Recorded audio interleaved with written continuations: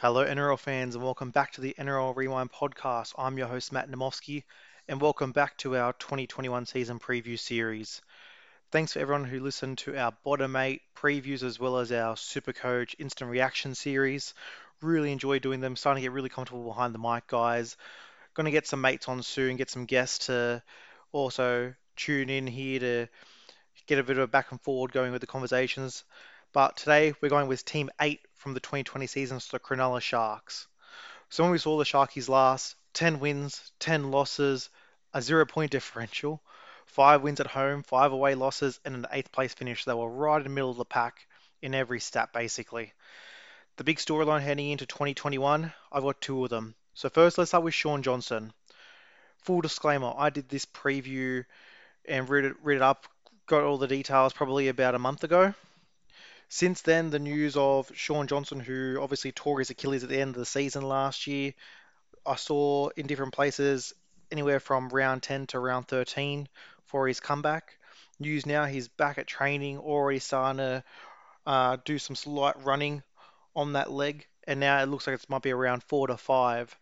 So everything I do kind of mention here, I do we just want to put out there, obviously, if Sean Johnson comes back 8 weeks earlier than I thought he would, then it may change. I'm going to keep it to way how it is, just in case, obviously, they do ease him back in from such a devastating injury.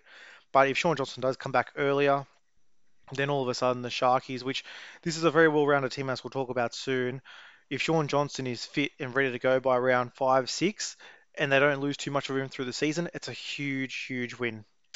The second storyline, again, after we did our Dragons preview, I did speak in there regarding Cameron McInnes and the contract saga that was happening. Since then, we have found out that he is joining the Sharkies on a 4 year deal from next season. An absolutely fantastic signing from the Sharks. There's not many instances in the NRL era where a club captain in his prime has moved on to another club. It just does not happen very often. I think the last time ever happened, probably Steve Price moving from the Bulldogs to the Warriors. But it's just one of those things where if Damien Cook isn't playing the NRL right now, Cam McInnes is the instant number 9. He's gonna push and break. The rumor is he's going over there to play lock. John Morris has already said that, and that is a huge, huge win. Blakey Brayley still his team at the 9. You bring McInnes into 13. Can also, if Brayley needs a rest, you can move McInnes into the 9. Just so much flexibility. And from the reported 500,000 a season, it's just it's a great value signing. It's a club man that you're getting. I just love it. So again, not really focused too much on the 2021 for Cam McInnes because he's obviously still at the Dragons at this stage. But I just wanted to mention, I think moving forward, it's going to really give them a boost, and whether that can really elevate them this season into already starting to think about next season and the potential for a next season run as well, especially with Sean Johnson easing his way back in this season and potentially making a title threat for 2022. I just love the trajectory of the Sharks at the moment as we talk about it in a little bit here. So what's new for 2021 for the Sharkies? There's actually not that much. The gains, Aiden Tolman has come over from the Bulldogs. Losses, Cameron King and Jason Bakuya have left the club. And some injuries to monitor. Obviously, Sean Johnson, as we spoke about there, due back at this stage, reports around 4 to 5. And we also got Royce Hunt, who is out as well. So with the gains and the losses, let's look at my potential starting 17 for the Sharks. I have got Matt Moylan at fullback. I've got Sione Katoa and Ronaldo Mulatalo on the wings. Jesse Ramian and Josh Dugan in the centres. Billy Trindle and Chad Townsend in the halves. Braden Hamlin-Uele and Aaron Woods up front with Blakey Brayley at number 9. The back row, Britton Nakora, Wade Graham, Toby Rudolph.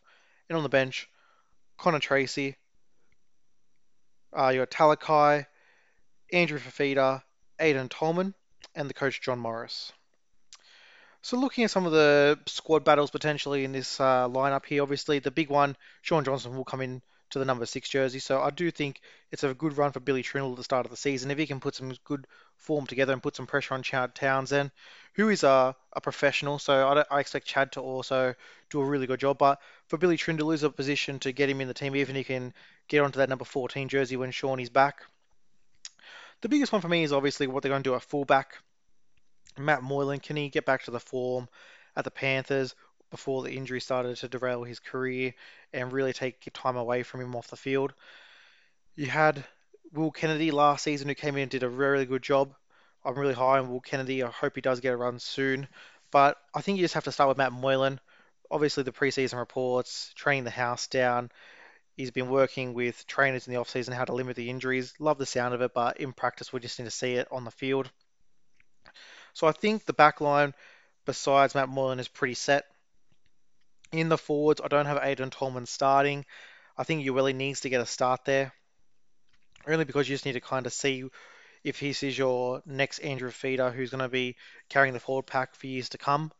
Aiden Tolman can definitely move in there at some stage and do a job, but I would like to see Ueli there get the run.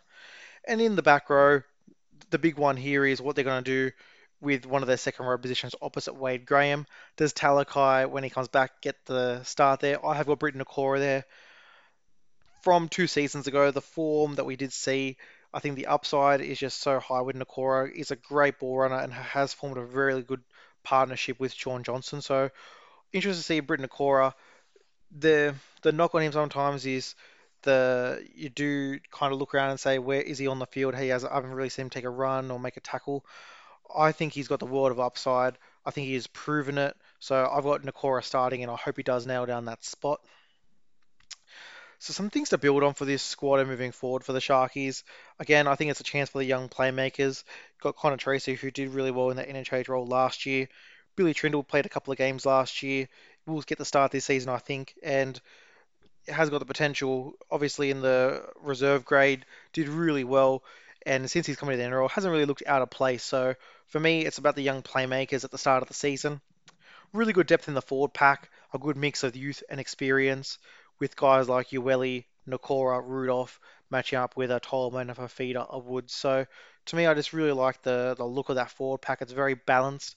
They've got options of how to play. If they want to go really fast with the young fellas, if they just want to get meters and try and get over the advantage line with the older guys. There's just some different options. So what's missing? What's the problems with the squad here? I think just while Sean Johnson's not in the team, attack will be an issue. They'd be hoping Matt Moylan does strike a bit of form, and obviously Billy Trindle and Ted Townsend can strike up the partnership there. Goal kicking while Sean Johnson isn't there, and even when he does come back, do they want to put the pressure on his legs? I think finding a recognised goal kicker in this team that can consistently knock over a 75% or better is definitely something they want to try and do. And again, I think it's very important to talk about the Sharks this year. I think more importantly, it's about 2022 for the Sharkies, getting a good platform. They have got some contracts at the end of this season coming up. Be very interested to see how they do it. They've already started with a great signing. I think one of the better signings in the last 10 years, getting a prime Cam McInnes on good money. So I think the trajectory of this team is looking up, and just really want to see where they go and how they start to really form this team off the field. So let's look at my 2021 predictions for the Sharks. I have got them finishing in 13th place. Again, for me, it's more of a Sean Johnson missing half the season. If he does come back early, I could definitely see them rising. Do they want to ease him in? I think when he does come back, regardless of what time it's going to be, you're going to see a lot more passing and kicking from Sean Johnson instead of the running game. With a torn Achilles, you'd expect such that, but he has got such a good pass. He's got very good pinpoint kicks. So to me, easy. I mean, I don't think there's any rush this season. I don't think you're going to be anywhere close to a top four, even if George Johnson was starting the season. To me, see what you have, try and crack the eight. But again, it's all about 2022 for me with this squad. Top point scorer, Sione Katoa. I do think he will get the goal kicking and he will score a bunch of tries. Top try scorer, I have got Mulatalo. Depending on what side of the field he plays when Sean Johnson comes back, I think he's just one of those try scorers. The wingers these days have such a good ability to get the ball down in great hands, and the Sharkies have two of the better ones in the comp, so I do expect lots of tries from their wingers. MVP, I have got Wade Graham. I think especially while Sean Johnson's gone, you will see Wade Graham come in and take a lot of that attacking workload off the halves, really try and make their life a bit easier, and he's just such a great ball runner with the ball in hand, really good, offers really good shape, has got a kicking game as well. So for me, Wade Graham, to keep this team afloat before Sean Johnson comes back, I think it's really important Wade Graham steps up, and I believe he will. My most improved, I have got Blakey Brayley. To me, I think as soon as John Morris came out and after the signing of Cam McInnes, a lot of people were like, okay, he's gone play nine. Straight away said, nope, he's playing lock. I think it's just a great shout of confidence for Brayley. And I think with if he's got no competition for the spot, now obviously Connor Tracy there on the bench, I don't think Connor Tracy is in any way looking to crack, he's going to be cracking into that number 9 jersey. I think it's all Brayley. For me, I think he's having a good season. The forward pack is there, so he might be able to get out dummy half, create some chances. So for me, most improved, I'm going to go Brayley. Most disappointing, it's a hard one for me. There's actually not many of the players where I think will be a disappointing. I have given it to Talakai only because I do think Nakora will hold down that edge spot.